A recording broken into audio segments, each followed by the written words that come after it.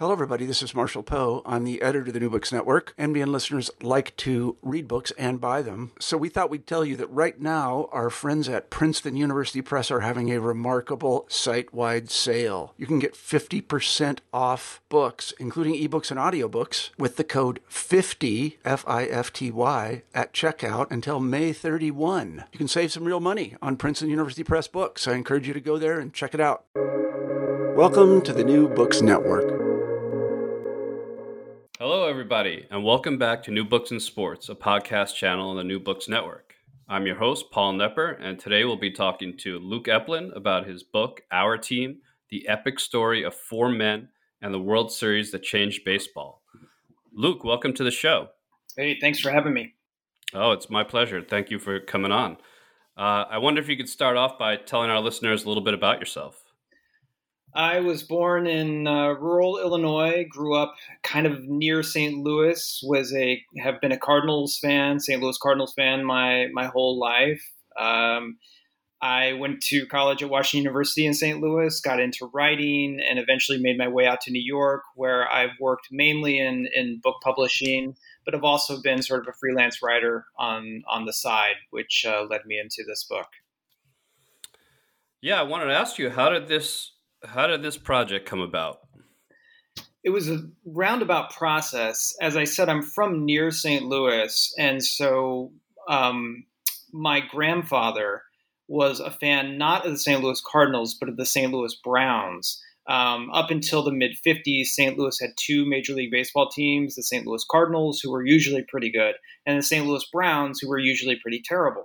And my grandfather was an odd person in that he was a diehard fan of the Browns. And so I grew up hearing more stories about the Browns than someone of my generation normally would. And anybody that knows anything about the St. Louis Browns probably knows that Bill Veeck was the last owner of the team. He did some of his most notorious stunts while he was the owner of the Browns, including bringing a little person, Eddie Goodell, to the plate. He had fans managed from the bleachers. He shut off fireworks. He did wild promotions, all of these sorts of things that we think about when we think about Bill Veeck. And so I was always entranced by him as a figure and wanted to write a book about Veeck and the Browns. And it was while I was researching Veeck's background that I focused on his earlier tenure. He was the owner of the Cleveland Indians from 1946 to 1949.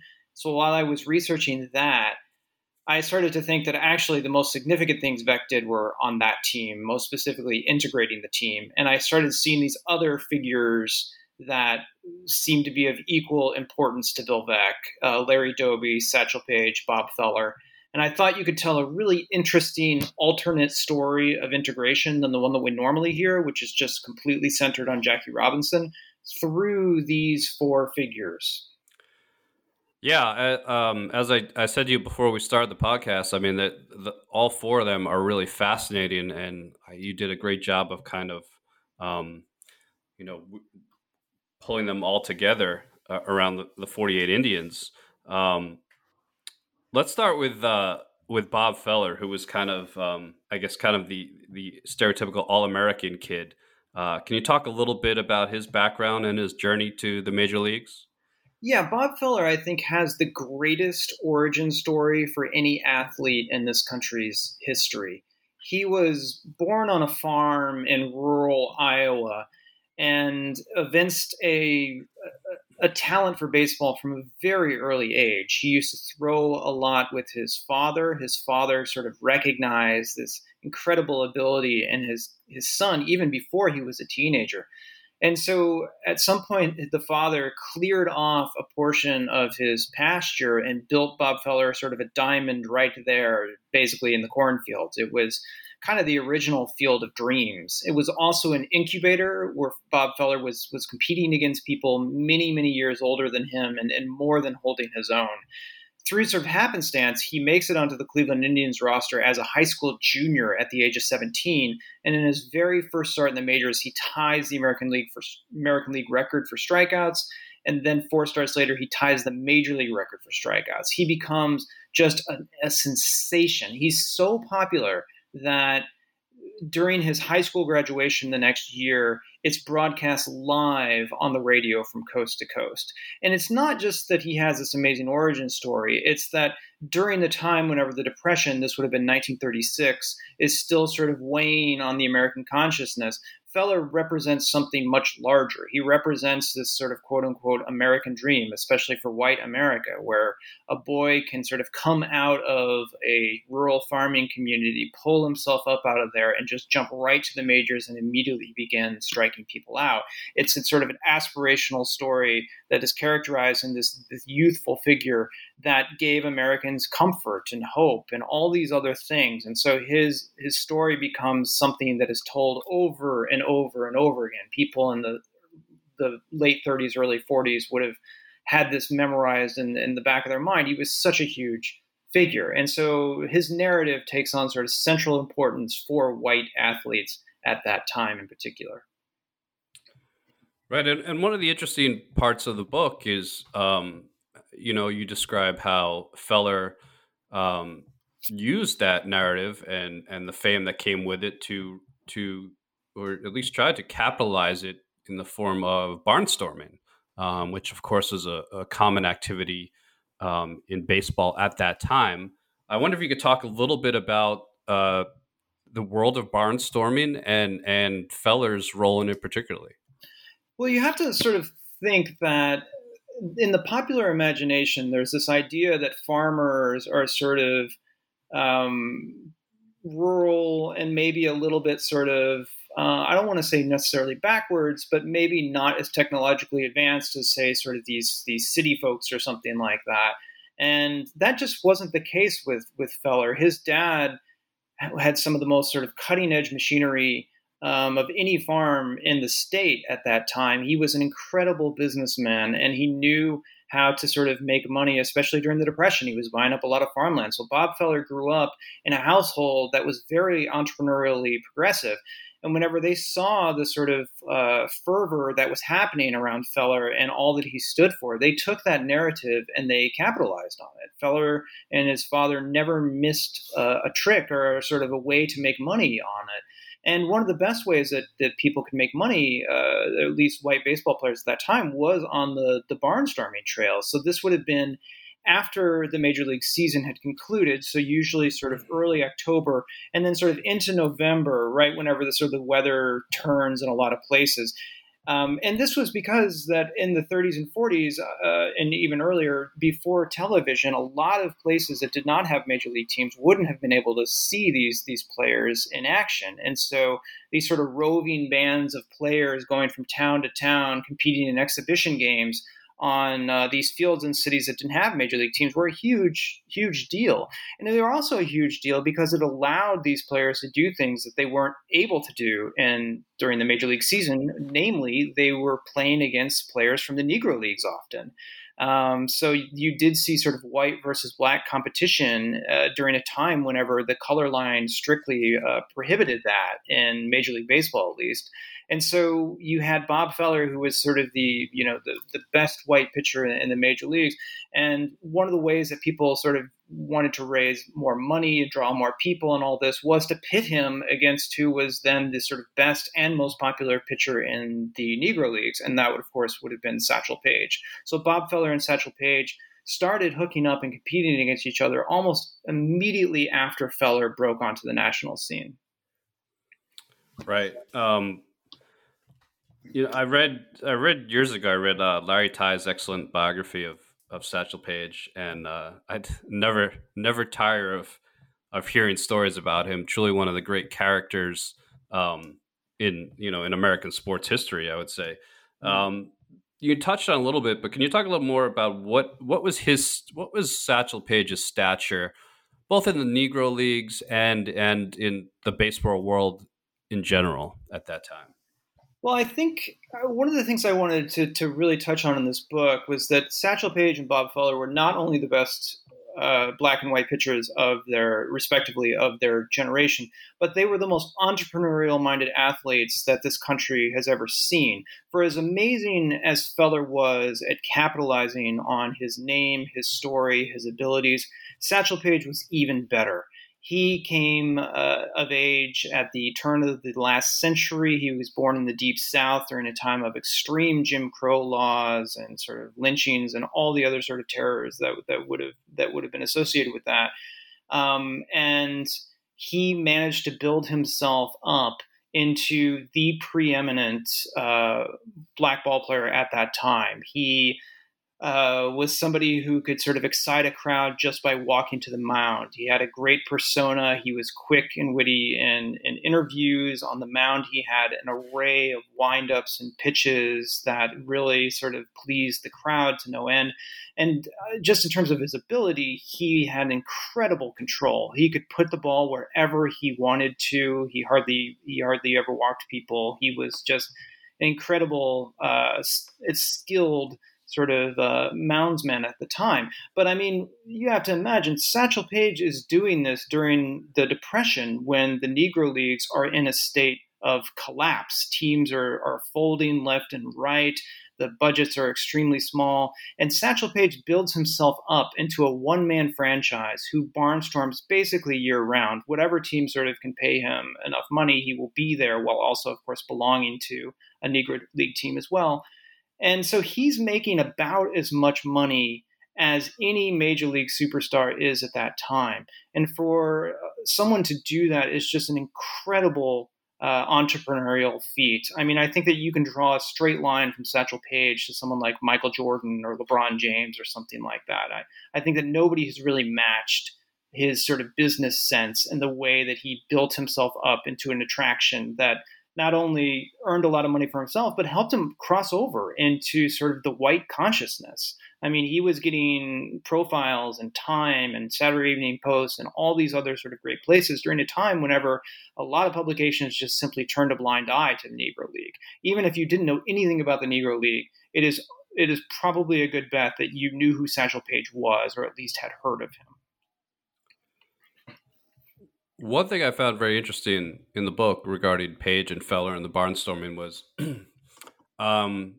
Feller's attitude towards black ball players in general. There was an ambivalence there. I mean, on the one hand, he was progressive in that he was obviously willing to do business with black ball players and tour with them, and he would shake their hands, and which many ball players wouldn't at that time, and yet he seemed to still embody the attitude of many at that time that they couldn't cut it in the major leagues. Can you talk a little bit about that, about Feller's feelings towards black people?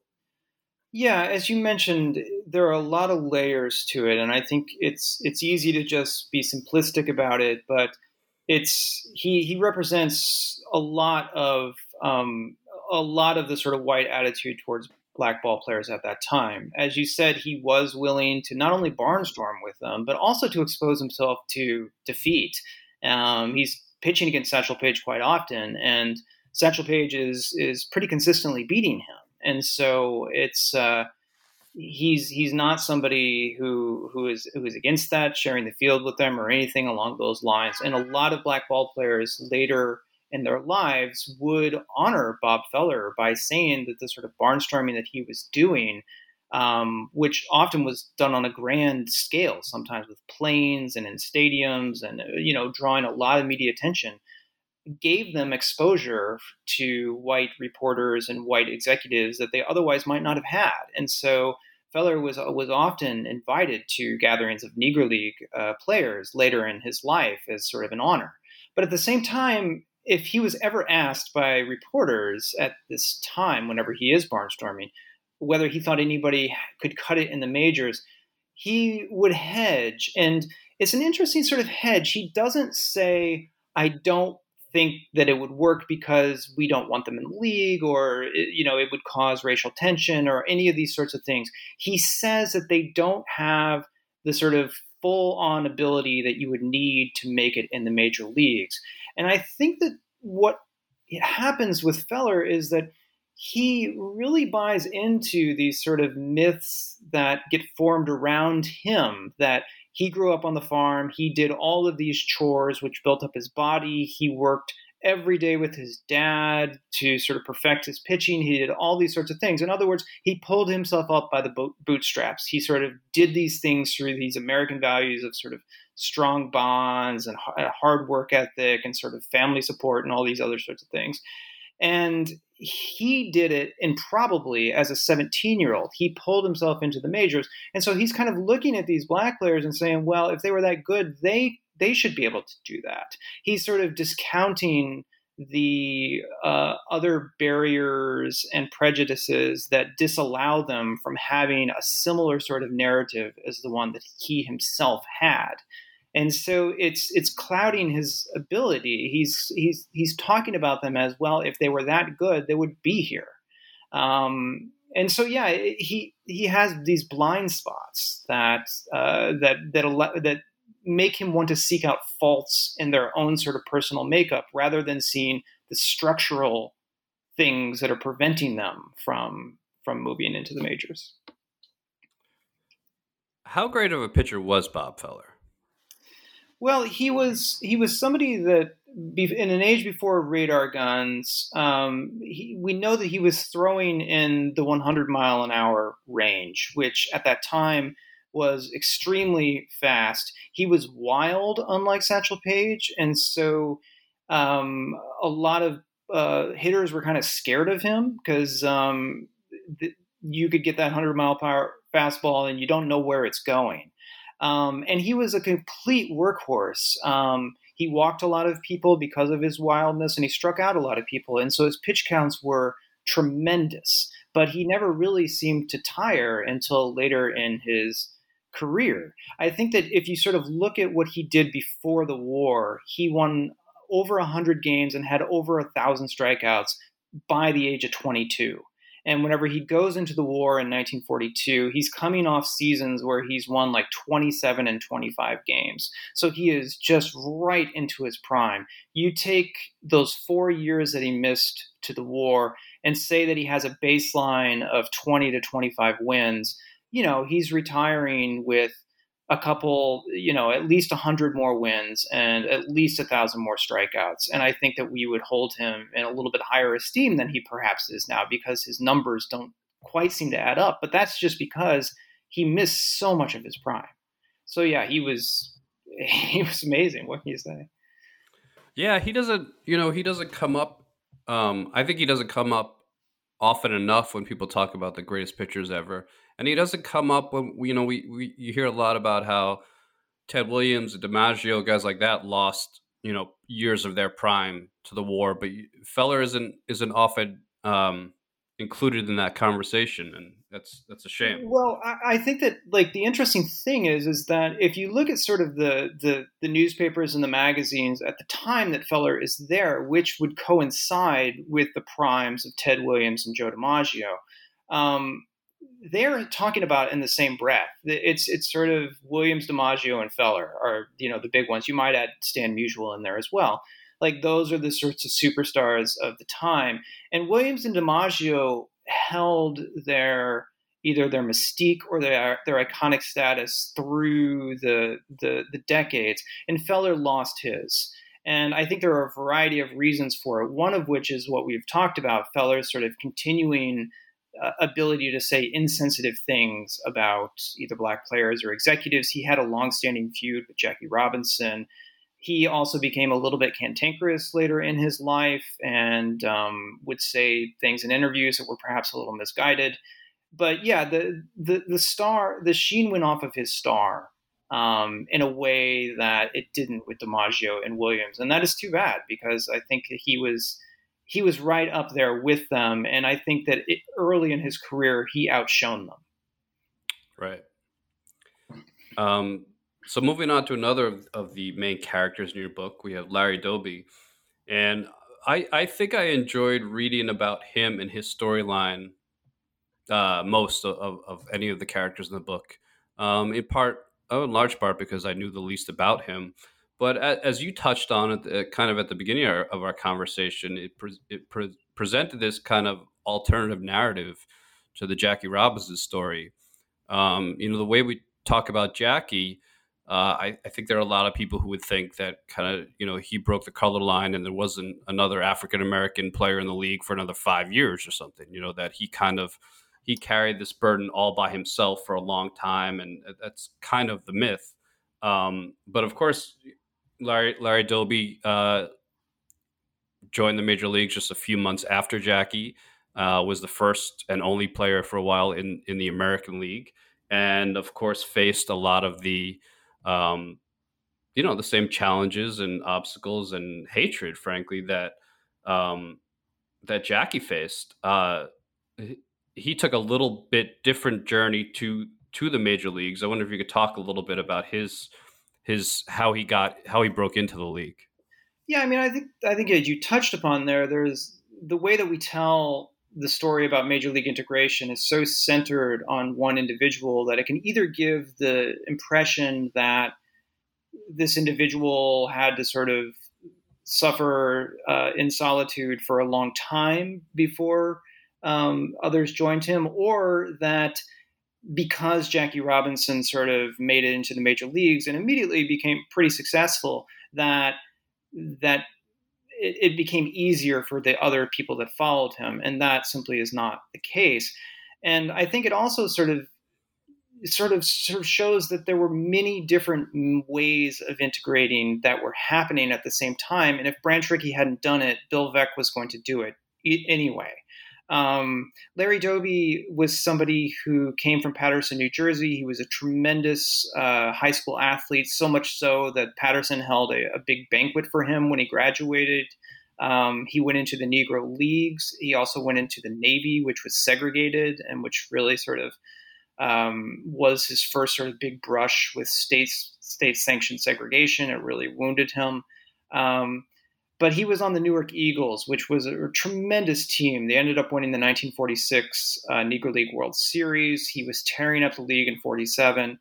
And so Veeck had his eye on him, but he did not want to integrate the way that Branch Rickey did, which was to sign Jackie Robinson in late 1945, send him down to the minors, give everybody time to acclimate, allow sort of Robinson to sort of, tiptoe his way through the system before he finally integrates the Dodgers 18 months later. Veeck just wanted it to happen really quickly. He thought that sort of putting Doby into the minor leagues would put too much pressure on him. He just thinks it's almost like a Band-Aid. You just rip it off and get it over with. And so that's literally what happened. Larry Doby played one last game for the Newark Eagles on July 4th, 1947. He boarded a train to Chicago where the Indians were playing the White Sox, and the very next day, he was in the major leagues. He traveled literally overnight to the majors, and it was a tremendous shock. His teammates also didn't know that this was going to happen, and so they treated him very coldly. Some of them didn't shake his hand. They didn't want to sort of warm up with him. Doby said that he was so nervous and sort of in shock by the rapidity of this that the first 10 times or so he came to the plate, his teeth were chattering and he couldn't get them to stop. I mean, it was very different than what Robinson had to go through. What was the reception among the people of Cleveland? I primarily the white people, the white fan base in Cleveland to Doby's arrival. Well, it was. It's kind of complicated because in 1947, Doby comes in July of 1947, and a lot of the newspapers are saying, well, if he proves that he's, major league worthy, then we're going to accept him. A lot of people were skeptical.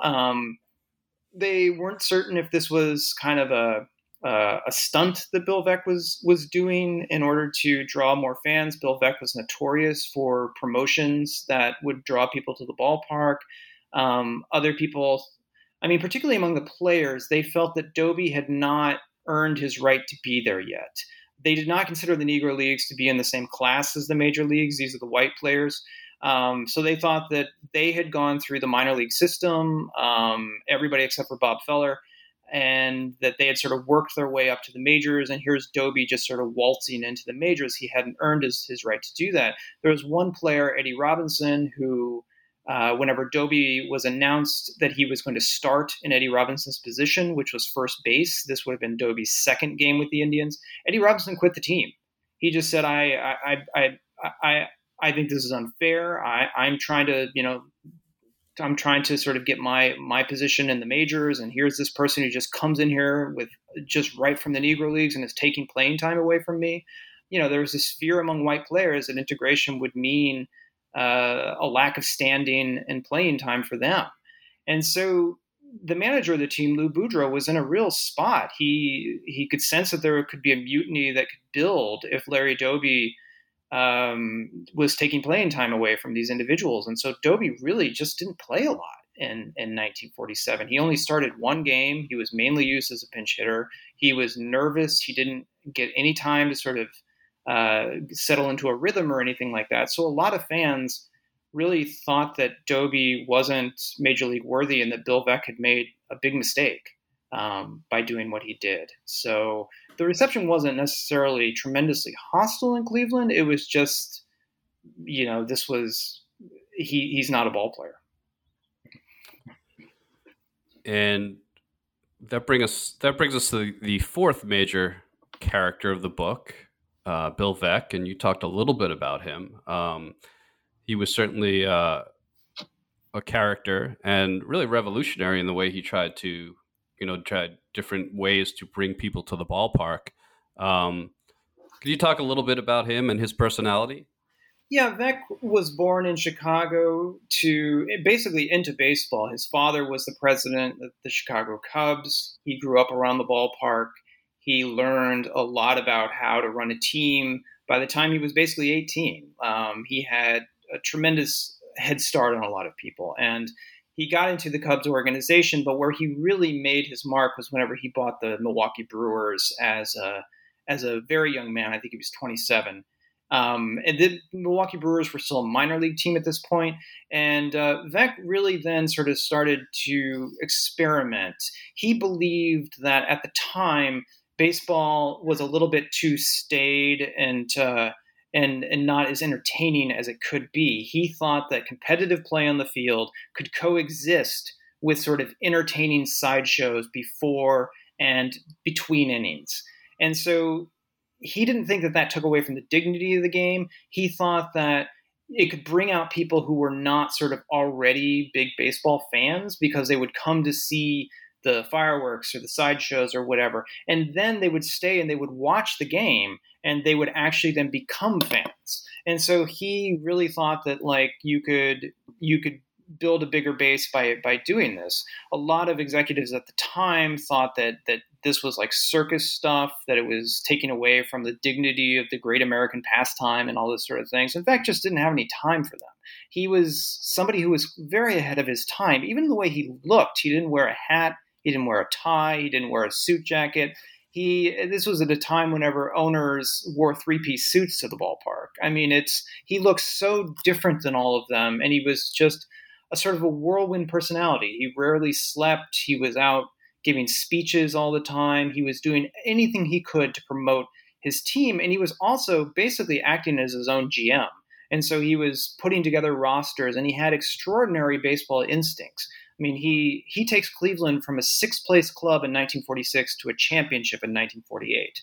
I mean, he just completely turns around the club within 2 years. And so he has this sort of incredible combination of skills and a personality that just excites anybody that he's with. He's almost like the Pied Piper. He can sort of just get you to follow him.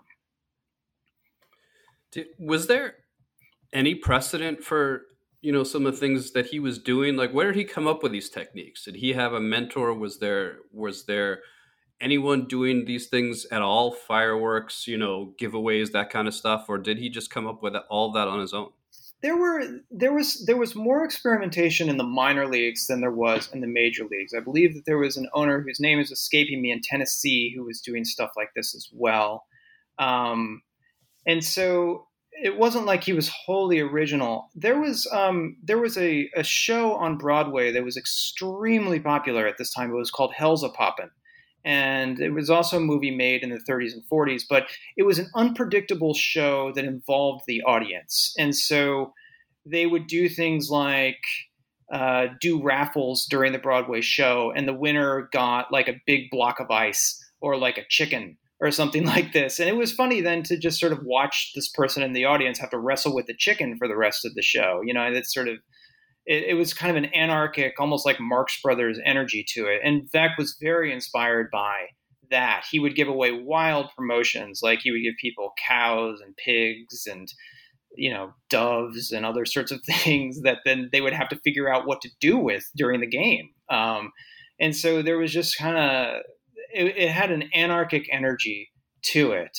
He calmed down a little bit by the time he got to Cleveland, but there were still, he hired clowns as first base coaches. He had a stuntman literally on the roster of the Indians. And before games, this guy would drive around in a Jeep on the outfield and shag flies.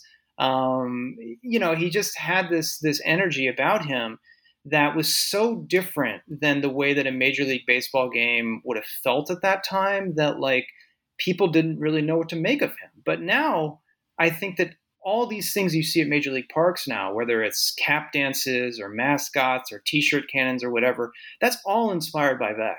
Like everything that you see there, the fingerprints of Bill Vec is all over the modern stadium.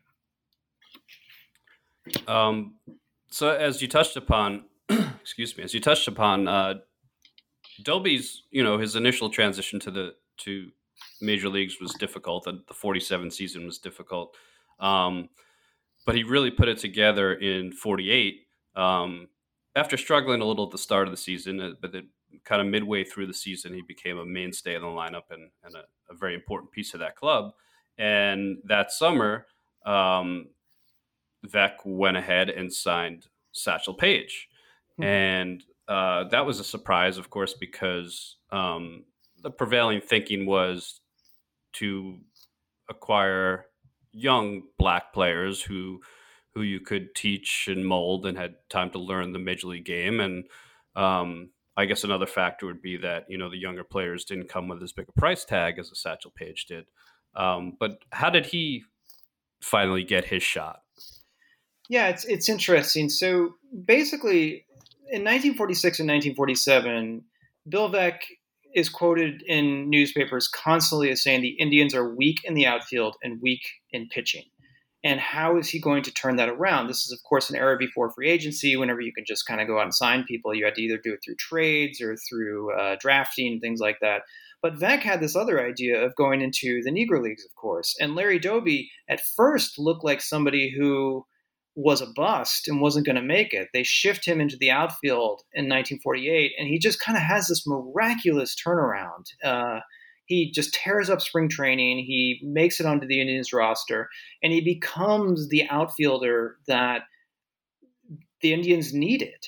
Pitching in 1948 continued to be a problem, particularly because Bob Feller was having a very subpar season. Bob Feller was under 500 by the All-Star break, which was unheard of.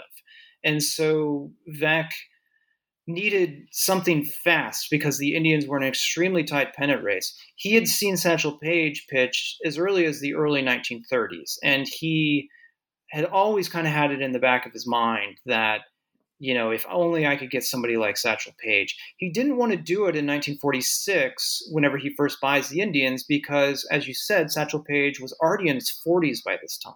And so it would certainly be interpreted as a promotion or a stunt if Vec signed Satchel Paige during a year when the Indians were no good. But in 1948, the Indians were good, and they were in a tremendous pennant race. And Vec thought that they needed pitching reinforcements, and so it was finally time to get Satchel Paige onto the roster. That didn't prevent people from saying that, oh, you're doing this just to bring in more people, you're trying to set attendance records and all this. But Vec was adamant. He knew what Satchel Paige could do. He thought he still had enough in him to make a contribution. And it didn't hurt the fact that Satchel Paige was, somewhat of a showman and somebody that could draw people to the park. That certainly, I think that Vec and Paige had very similar personalities. But Vec did this purely for competitive reasons. He was looking to see the best pitcher out there, and it happened to be Paige. So, you touch in the book about how you touch on some of the struggles that Doby had being the lone black player on the team, and the prejudice he faced, and having to stay in different hotels and things of that nature, and of course the loneliness that comes with that kind of life. And so one would think that Satchel joining the team would be a real boon for Dobie, but it wasn't that simple, as you talked about. How did the two of them get along? They didn't get along well. As you mentioned, Larry Dobie, one of the primary problems, besides obviously prejudices and sort of lack of playing time, was that he was alone so much. He could not stay in a lot of the same hotels as the Indians players, and even whenever he did not have a roommate, which was the custom at the time, because there was no custom of a white player rooming with a black player.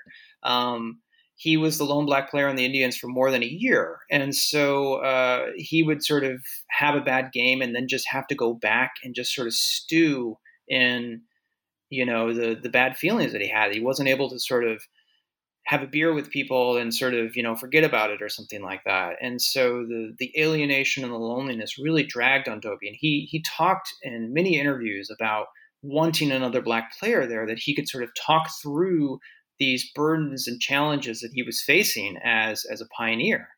What he got instead was Satchel Paige, who was 17 years older. So the way I always think of it is, imagine if like your dad suddenly becomes your roommate. I mean, Satchel Paige was old enough to be Dobie's dad. But I think more significantly, Satchel Paige and Larry Dobie came from very different generations. Larry Dobie was somebody who was always endeavoring to be what he said all the time as dignified on the field. He carried himself in interviews on and off the field as a way to sort of, show that sort of dignity and pride and everything like that. That was very important to him. Satchel Paige came from a generation where he had developed a persona that some people could see traces of the comic persona Stepin Fetchit in, the sort of slow walk, the deadpan look, even the way he talked. And so, he was more of he was into sort of joking with reporters and teammates. He had elaborate wind-ups, things like this. A lot of white papers called Satchel Paige a clown. Unfairly, of course, because Paige was anything but that. And Dobie thought that sort of persona was detrimental to what he was trying to establish as how a black player acted and held himself and things like that. And so he was constantly trying to get Satchel Paige to get it, to change. But Paige was in his 40s and he'd made it that far. He wasn't going to change. So these two did not have sort of similar philosophical worldviews. Lou Boudreau was the star player / manager of the 47-48 Indians. How is his relationship with Dobie and Paige, and how important was he to making that, experiment, for lack of a better word, of integration work within the Indians? I think his relationship was okay. Lou Boudreau was somebody who joined the Indians when he was 23, and within a year, he's basically made player manager. He becomes the manager of the Indians at age 24, while he's still the shortstop. There are many reasons for that, but he holds that position through the war. And whenever Bill Veeck buys the team, he does not think highly of Boudreau as a manager. He loves him as a shortstop, does not love him as a manager, thinks that he's somebody who just kind of manages from his gut. He doesn't have a lot of strategy. He's not kind of like, I guess, a sabermetrical guy, as we would now say it. And Veeck wanted more of a tactician. But Boudreau made it clear to Veeck that if Veeck took away his managing things, and he'd also have to take away his shortstop, he would not play for the Indians if he could not also manage the Indians. So Veeck was in a bind. Veeck did not want to lose Boudreau as a shortstop, even though he tried at the end of the 1947 season. But the town revolted. They loved Lou Boudreau. He was so popular in Cleveland. So Veeck was kind of stuck with him as a manager. And Boudreau was trying to prove to Bill Veeck that he could be a great manager. And he was also trying to hold the clubhouse together while also being a player. And so with Doby and Page, he was kind of in a bind because he couldn't sort of alienate the white players that maybe didn't think so highly of integration. And he also was just so interested in trying to hold on to his position that he didn't perhaps give Doby the support that he would have needed at that time. And with Page, Boudreau was just kind of frustrated with him because Page often was late for things. Sometimes he didn't even show up to the ballpark if it was raining because he was like, figure there wasn't going to be a game anyway. Page just had his own schedule, and Boudreau got frustrated with that. So, I mean, you can understand why, but I'm not sure that either Page or Boudreau or Page or Doby would have had a lot of high words for him.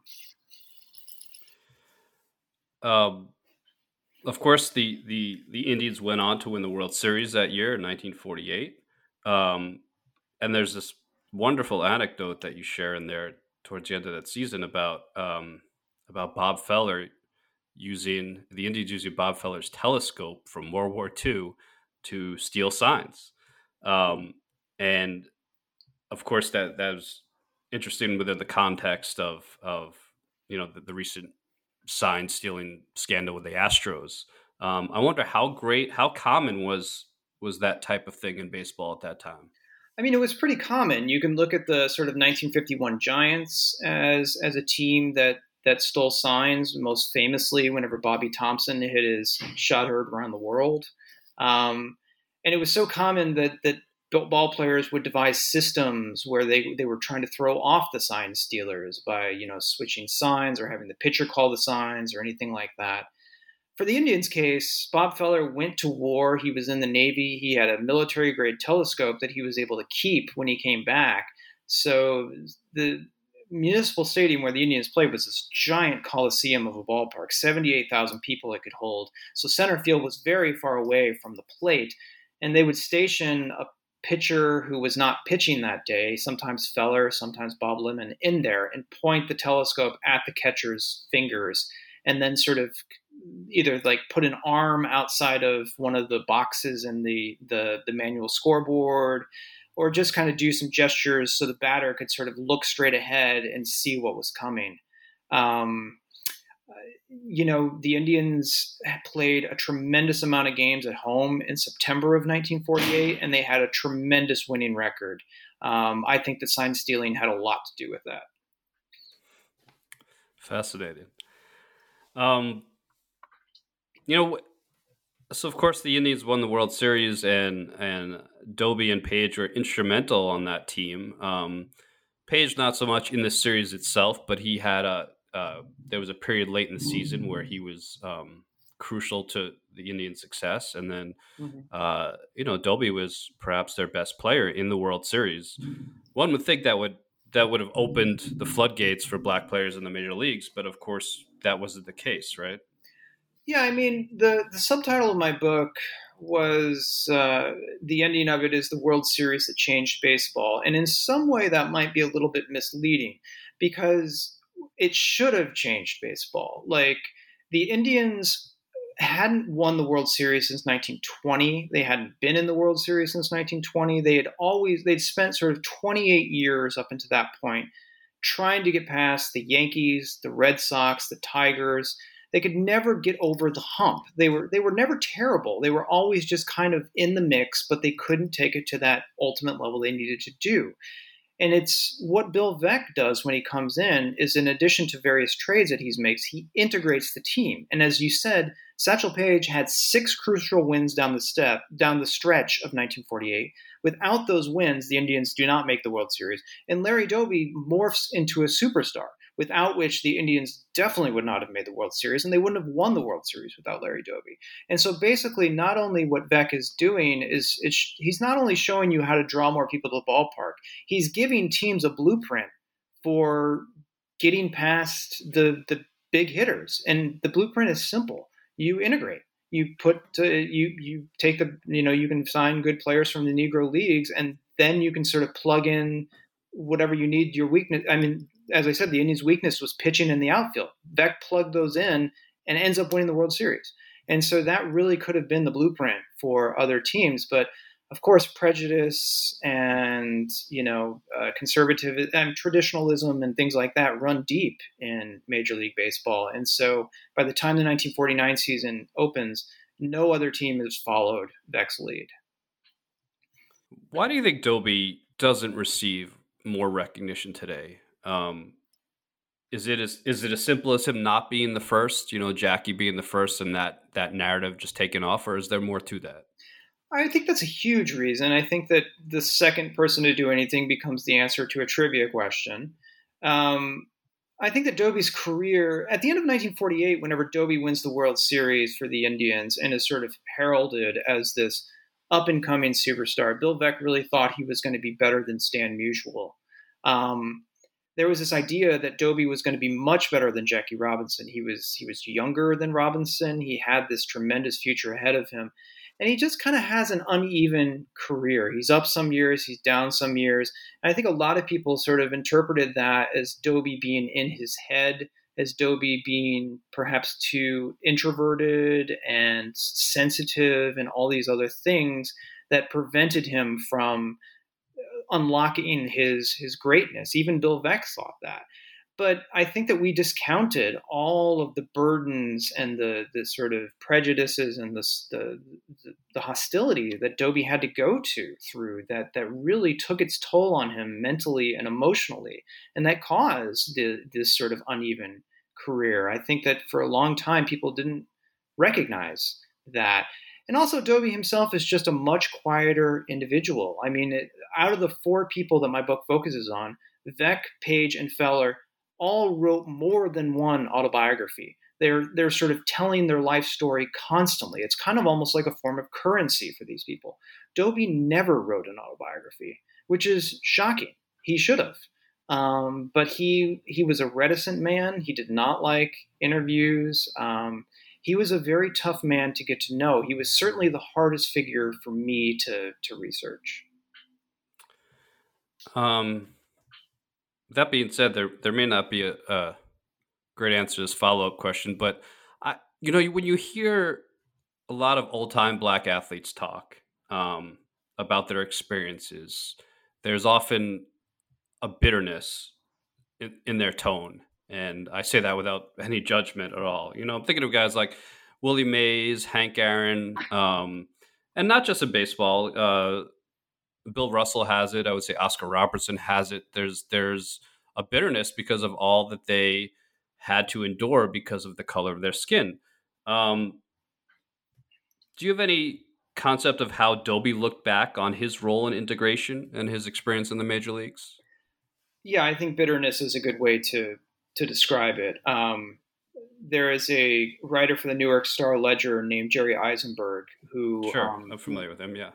Lived next to Doby in Montclair, New Jersey for a long time, and he said that Doby would come over to his house basically to unload. He almost sort of treated Jerry as a therapist, and at one point Jerry told him, Doby, Larry, you are the bitterest ex-athlete I've ever interviewed. I think that those slights really, really added up to Doby. And, you could say the same thing about Satchel Paige. The one interesting thing, this obviously isn't in the book because it takes place after the book, but Satchel Paige published his autobiography, Maybe I'll Pitch Forever, in the mid to late 60s. And at that time, Bill Veeck was out of baseball. And one of the things that he was doing during this sort of little retirement of his was writing a lot for the newspapers. And so they had Bill Veeck review Satchel Paige's autobiography, and it sort of went across the wire in many newspapers. And one of the things that Bill Veeck said was that he was surprised at how bitter the autobiography is. He's like, this is not the Satchel Paige that I know. I don't know if the ghostwriter did this, but this is not what I recognize when I think of Satchel Paige. And I think that even Bill Veeck, who was lifelong friends with Paige and who really, helped Paige a lot over his career, didn't see the bitterness that was there, or perhaps chose not to, or whatever. But it was a really interesting statement from Veeck that he couldn't see that bitterness. But yeah, you read Satchel Paige's autobiography, and here's somebody who continues to be a folk hero, and he's very bitter in certain places about it. Yeah. Let me just say once again, the name of Luke's book is Our Town, the epic story of four men and the World Series that changed baseball. I loved it. I mean, it's just, if you're a baseball fan, you'll eat it up, but you don't need to be a baseball fan. It just, it's composed of and based around these four fascinating characters, which really drives it. And so I really recommend it. I wanted to ask you one last question, Luke, that I ask all my guests, and that is, what is your all-time favorite sports book? Oh man, gosh, that's a tough question. I really like the sports writing of David Halberstam, and so the two books that flash to mind are The Breaks of the Game, which is his fantastic book about the Portland Trailblazers in the late 1970s, and October 1964. I guess I'm going to go with October 1964 because it has a lot of similarities to my book. This is about the St. Louis Cardinals, my beloved team, and the New York Yankees in 1964. The St. Louis Cardinals had been pretty bad through the 50s, and then they decide to integrate, and they bring on these amazing players, Bob Gibson, Lou Brock, Curt Flood, and it really sort of propels them back into the pennant race. And the Yankees, who had won a ton of championships through the 50s with very minimal and sort of conservative integration that they'd done, had all these aging white superstars by the time 64 comes around, and no sort of black players in their farm system ready to replace them. And so you saw it's kind of a similar theme to my book, that the teams that integrated and really embraced it started to outrun the teams that were a little bit more skeptical of it. Right. I've read Breaks of the Game, obviously phenomenal book. I'll have to check out October 1964. Yeah. All right, Luke. Well, thank you so much for coming in and talking about your book. I wish you the best of luck with it, and take care. All right. Thank you.